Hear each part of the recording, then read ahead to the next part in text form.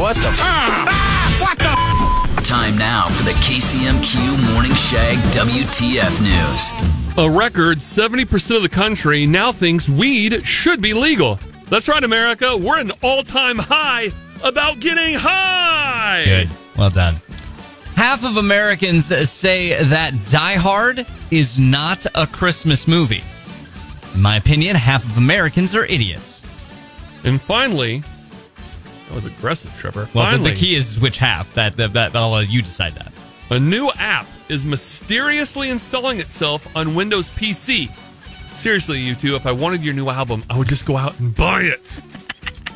WTF News with B&H Well Drilling, Mid-Missouri's preferred well drilling company. Drilling for 3 generations. Request an estimate, bhwelldrilling.com. Thanks for listening to the best of the KCMQ Morning Shag podcast. Oh my God, are you crazy? Hear more from Shags and Trevor weekday mornings on Classic Rock 96.7 KCMQ and KCMQ.com.